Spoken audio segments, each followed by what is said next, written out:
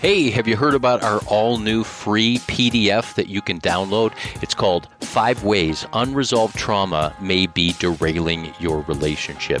And if you're a couple that has done the date nights and attended the relationship retreats and learned the communication skills, read the latest books on marriage, but you still find yourself stuck in a loop of pain and frustration, then this PDF is for you. If one moment everything is fine and the next moment everything feels crazy and that is familiar, I encourage you to go to restoringthesoul.com, scroll down, fill in your email, and get the free copy of our all-new PDF, 5 Ways Unresolved Trauma May Be Derailing Your Relationship. You're going to find it very helpful. Most people feel like they read this and they wonder if we've been reading their mail. They say, this is us. It's going to be of help. Check it out now at restoringthesoul.com.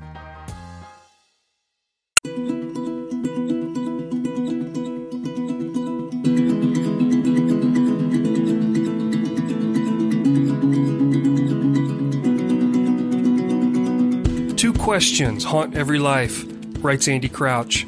The first, what are we meant to be? The second, why are we so far from what we're meant to be? Hello and welcome to Restoring the Soul, a podcast dedicated to helping you close the gap from what you're meant to be and what keeps you from being all that. I'm your producer, Brian Beatty. Thank you for listening. Michael's guest on today's podcast is Dr. Barbara Peacock. An experienced preacher, teacher, and minister of discipleship and prayer, Dr. Peacock trains in spiritual direction and soul care for ministry leaders and has a God-given call and desire to serve as spiritual coach for individuals and groups. Her latest book, due in May with InterVarsity Press, is titled Soul Care in African American Practice. It's a fascinating look at prayer, spiritual direction, and soul care, and how the transatlantic journey for the slaves was the entry point or beginning of spiritual direction and soul care from an African American perspective. Dr. Peacock also uses examples of 10 significant men and women like Frederick Douglass, Martin Luther King Jr., Rosa Parks, Howard Thurman, and others to give leadership examples of how important soul care was to their own lives. Now, this conversation takes place in 2 parts, so be sure to listen and download the conclusion next week. Now, without any further delay, here's your host, Michael John Cusick.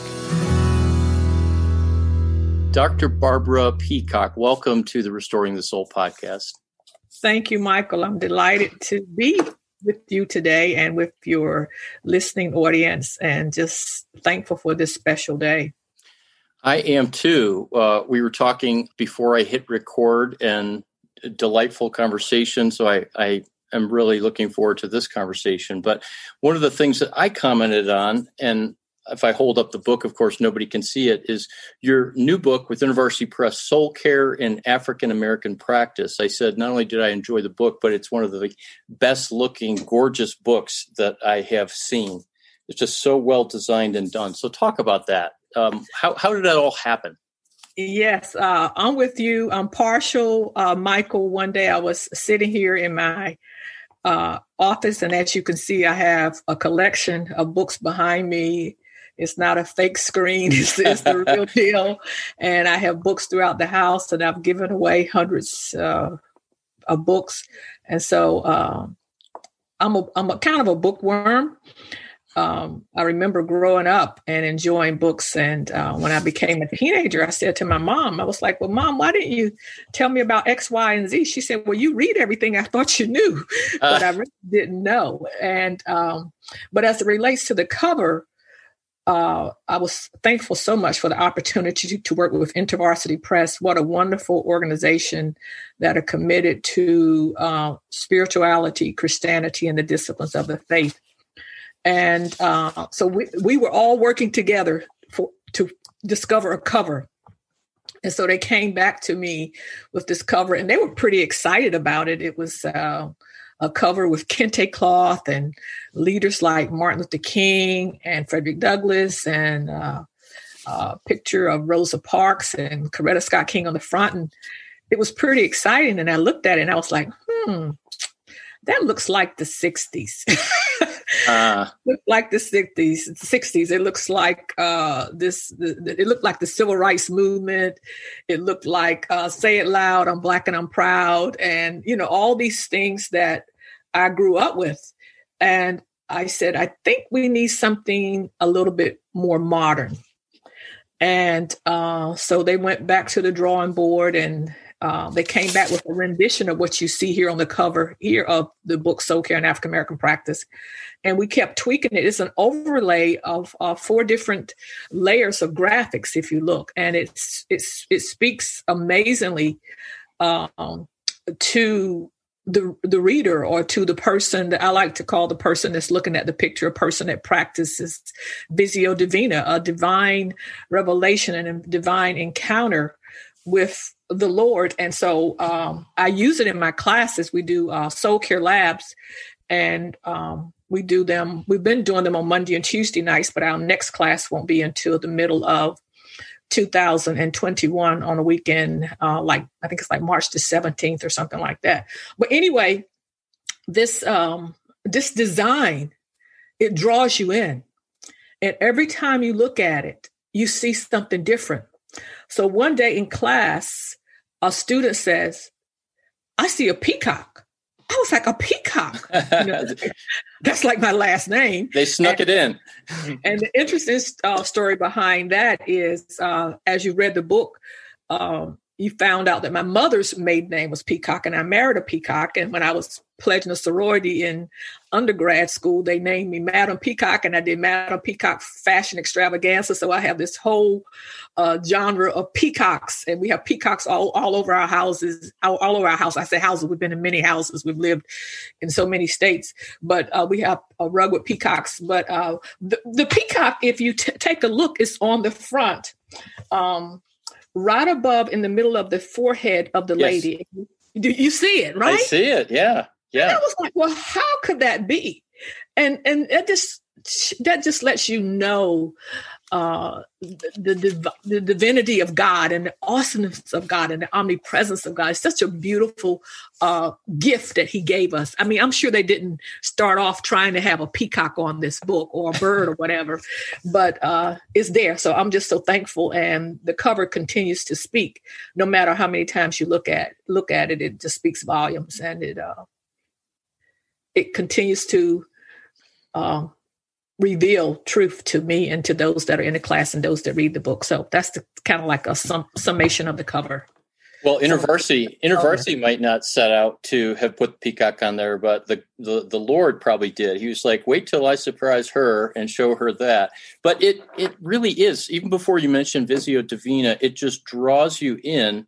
And I find myself gazing at it because there's so many different images. But will you talk a little bit more about Visio Divina? That's a classic spiritual practice that goes back centuries, but also you talked about it in the book. And we practice it some here at Restoring the Soul with our intensive counseling programs, but we don't have an opportunity to do a lot of it. So give an example of how you've used that in your trainings for soul care.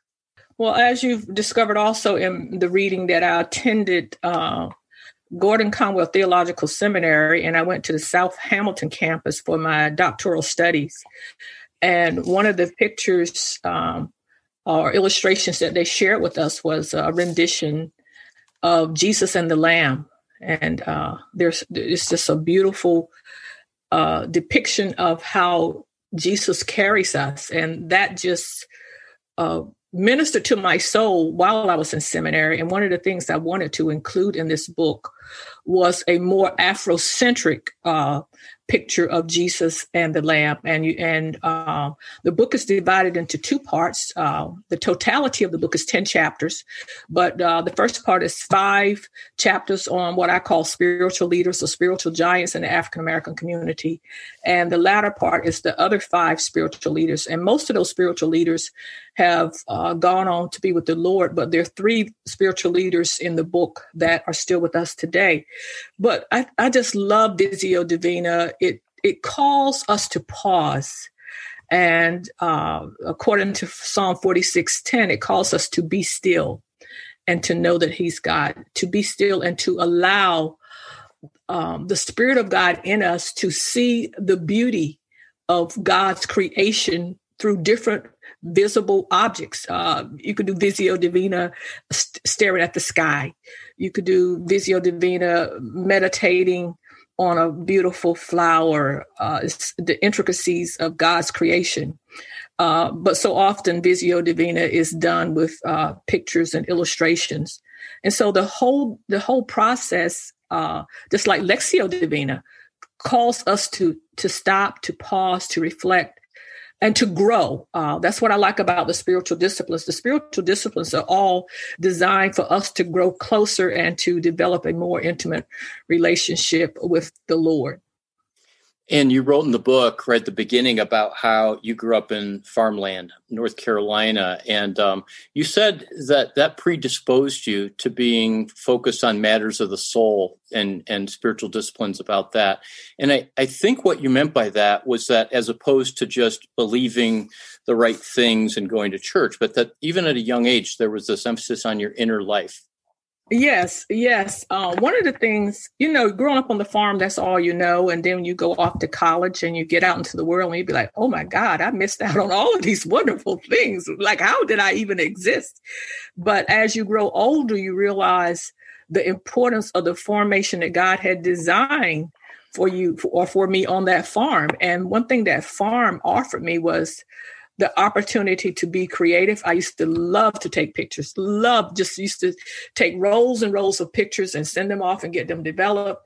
So even then I was engrossed in Visio Divina, but I didn't call it Visio Divina. I just loved taking pictures and loved the creation that I was surrounded with, all the animals and the trees and watching things grow. So it's like, God embedded me with this desire to be able to articulate it later in my life, decades later.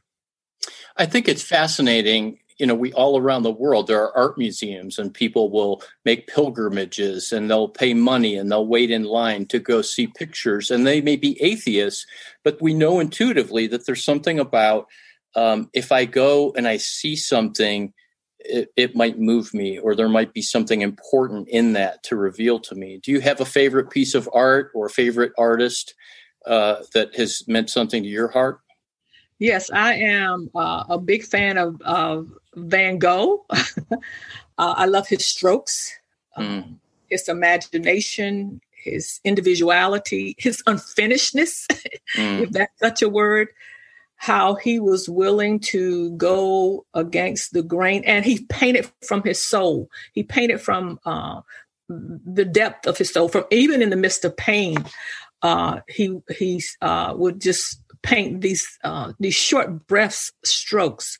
Another painting I have, which I think I briefly mentioned it in the book, is a picture of Dr. Rosa Parks. In the book, I refer to her as Mrs. Rosa Parks, but she received several doctoral degrees. And the painting that I have is a painting of, it's three-dimensional. So it has a painting of Mrs. Parks sitting on the bus in the front, and that's kind of like in the background. And then in the forefront, there's a painting of, there's the drawing of Dr. Parks being arrested and having her thumbprint at the police station.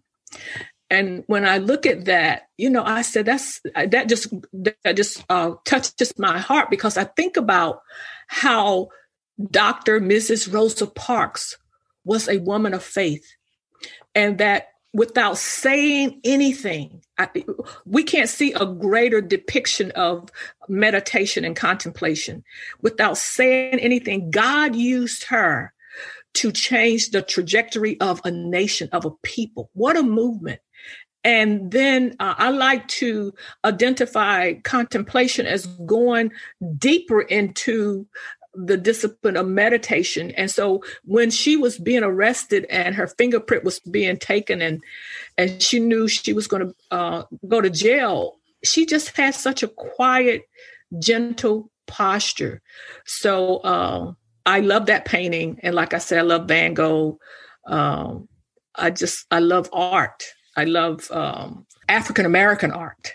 And our daughter is an artist, and I did take a class in undergrad on art. So I just love drawings and paintings and sketches and those kinds of things. And you included a number of photographs, including basically head or upper body shots of the different spiritual heroes, from Frederick Douglass to Dr. Rosa Parks, as you said, and Martin Luther King and others, a couple of which are still alive. The most haunting image, and I have yet to actually do a Visio Divina and set my gaze upon this, because it was, I'm looking at it now, utterly disturbing. It's an image, and it says the deck of the slave ship Wildfire from April of 1860. And you see this deck that appears to be 50, 80 feet long, and there's ropes that go upwards, so the sails are full. And then at the very end of the deck, there's like another level, and there are African human beings just crowded into there. And because I know less about the history of the slave trade and more about the Holocaust, it had that same stomach churning sense of looking at it. And as awful as that feels internally, it's something important spiritually. It's not just a physical reaction. So can you tell me first, why did you include that picture, and how, especially as a Black woman and a minister of the gospel, as a human being, how does that picture affect you? Well, one of the things that compelled me to write about soul care and spiritual direction from an African-American perspective was the lack of material as it relates to spirituality and spiritual disciplines in the African-American faith. Because as I was going through seminary, I saw a lot about spirituality and disciplines and formation from people that don't look like me, but I saw very little as it relates to those in our community. And I said to myself, for sure, we are a spiritual people. And for sure, we have something to do with this thing called spiritual formation. And so I went on a journey of seeking an entry point for the beginning of African American spiritual direction, a beginning point for African American soul care. And I know in our environment today, we often merge the concept of self-care and soul care. We often think about soul care as dealing with stories and this soft, cushiony thing, I like to call it. But when I talk about soul care, I use it in this book as being parallel to spiritual direction and the necessity for that discipline. So if we're going to talk about an entry point for spiritual direction and soul care, we have to ask ourselves, well, when did this happen? And where did it happen?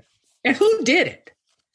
And so, yes, I got excited when I read about spiritual leaders like Frederick Douglass and Rosa Parks and Howard Thurman and Martin Luther King, which to me is one of the greatest spiritual director leaders of a nation. God used him mightily to make a movement in the civil rights movement, he and his wife, Coretta Scott King. But if we back into it, we have to say, well, spirituality didn't, from an African-American context, didn't begin with them. So when did spirituality, spiritual direction, and soul care begin in the African-American culture? Well, simple.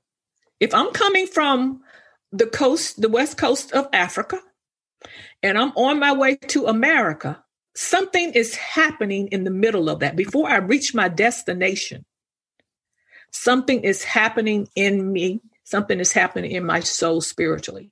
So I use the transatlantic as an entry point for the beginning of spiritual direction and soul care from an African-American perspective, when people from different tribes and different cultures and different languages and different faiths were packed like sardines on a ship, but they were forced to be attentive to one another's souls. They were forced to listen and to care as people died. And so I want to read here on page 14 in the book, because one of the sources I found very helpful in my research was the source the book was entitled Beyond the Resurrection, and it was by Kellerman and Edwards. So I'm going to begin with their quote on the bottom of page 14, and then I'm going to lead us on to page 15 in my own words. Okay. So you notice the picture, the deck of the slave ship Wildfire, April 1860. But let me share with you before I go there. So I knew my assignment in writing this book was over when the Clotilda was discovered, the slave ship that went to Africa, and when slavery had been prohibited, someone took it upon themselves to go and to bring slaves back. And that ship was discovered recently. So when I knew my research was done, that was in May 24, 2019, was when this remnants of this ship was discovered. And that's on page 157 for those of you that have the book and for those of you that will get the book. So I knew that was what I was supposed to do. And I would also like to interject that we're working on a workbook that can give persons more of an opportunity to study more Lectio and Visio Divina and give you spaces to write. We're working on that, and that will be coming out in 2021. Okay, so here on page 14, as I was saying, as Kellerman and Edwards visualized the transporting of slaves from Africa to America, they wrote, and I quote, "Even while stowed like animals below deck, they saw the shining North Star of God with upturned eyes of faith, looking out spiritual portals," end of quote. And then I write, "While in chains, many slaves expressed great faith in God, the only one who could deliver them from such inhumane circumstances. Many were infected with ferocious diseases, including respiratory ailments and fevers that accompanied infections. Moans and groans penetrated the atmosphere as a result of pain, sickness, sorrow, and loss. No doctors were there to prescribe medications or apply appropriate salves. No preachers were there to perform eulogies. No food was there to fill hungry bellies in the midnight hour. During these challenging hours and days on slave ships, many Africana fathers, mothers, brothers, sisters, and cousins were attentive toward each other's weary, tired, and wounded souls. Many times their conversations kept them alive. Care, love, and prayerful conversation were the best prescription for the oppressed. Imagine strangers listening to, caring for, and encouraging one another in such conditions. See them holding one another even as they died. All too often, death was inevitable and at times considered a more comforting option than life. Those who lived expressed their faith by believing and trusting God that a better day would come. And for me, Michael, this is the beginning of soul care and spiritual direction in African American practice. What a treat to have you read that. That was beautiful, and I love your writing. I want to skip forward 2 sentences. And would you actually read the next paragraph? Because there's a line there that I want to help unpack, or have you help us unpack. So that next sentence that begins with, "It was on those slave ships." Okay. It was on those slave ships making the Middle Passage that we find the origins of African American spiritual direction and soul care. Even though the intent was to destroy Black people and to strip them of their heritage, God's divine hand prevailed. In the midst of the most inhumane conditions, the slaves were strengthened by their spirituality. As Johnson reminded us, slaves did not debate the existence of God, but wondered whether God was with them in their struggle.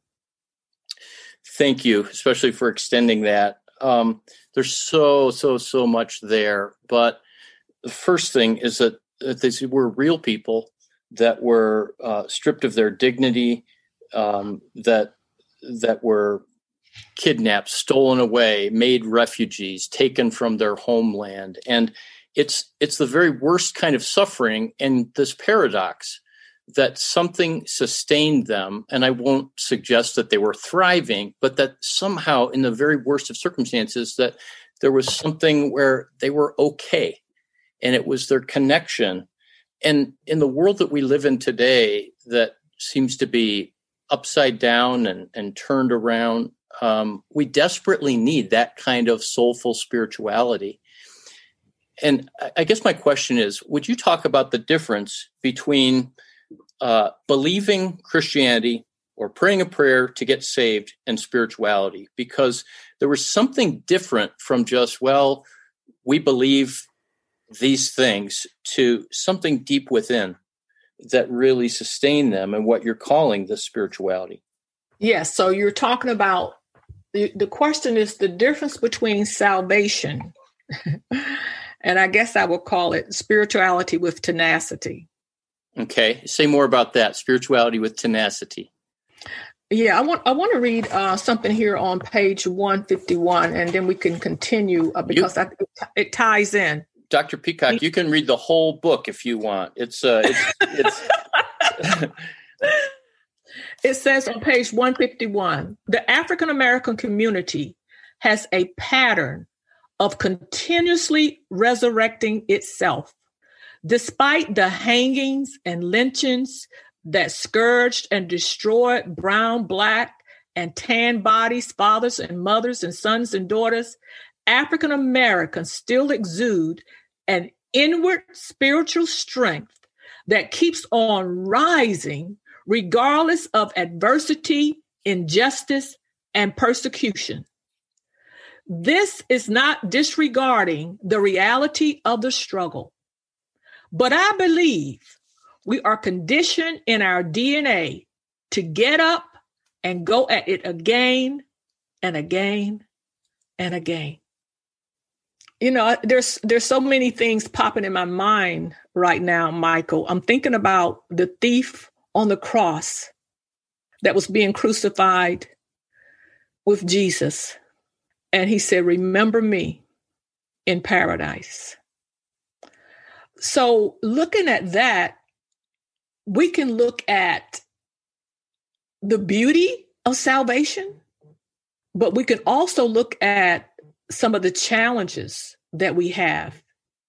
Like at a dying moment, this thief gave his life to the Lord. So salvation is bloody. Jesus died. We reap the benefit. It's by grace that we're saved through faith, not of ourselves, not of our works that anybody could boast. But salvation comes with a cost. And in this book, I talk about Howard Thurman, who okay, I'm gonna come away here. Well, let's read this, and I'm still with your question here, Michael. But Howard Thurman talks about suffering and how freedom is birthed out of suffering. And he says on page 136, he says, "What would life be like if there was no suffering, no pain? The startling discovery is made that if there were no suffering, there would be no freedom. Men will make no mistakes, consciously or unconsciously. The race could make no mistakes. There would be no error. There would be no possibility of choice at any point or in any sense whatsoever." And then he continues, "Freedom, therefore, cannot be separated from suffering.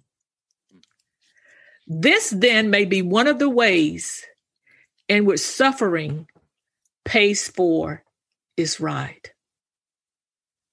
Wow. So we don't have any freedom without suffering. Technically, somebody's going to pay a price for freedom. And that's the climate that we are in our nation. And you mentioned earlier George Floyd. George Floyd paid a price. Breonna Taylor paid a price. Martin Luther King paid a price. You know, I had the opportunity of running down to a mourner's bench at 14 years of age and giving my life to the Lord inside of a church. But my ancestors paid a price for their salvation.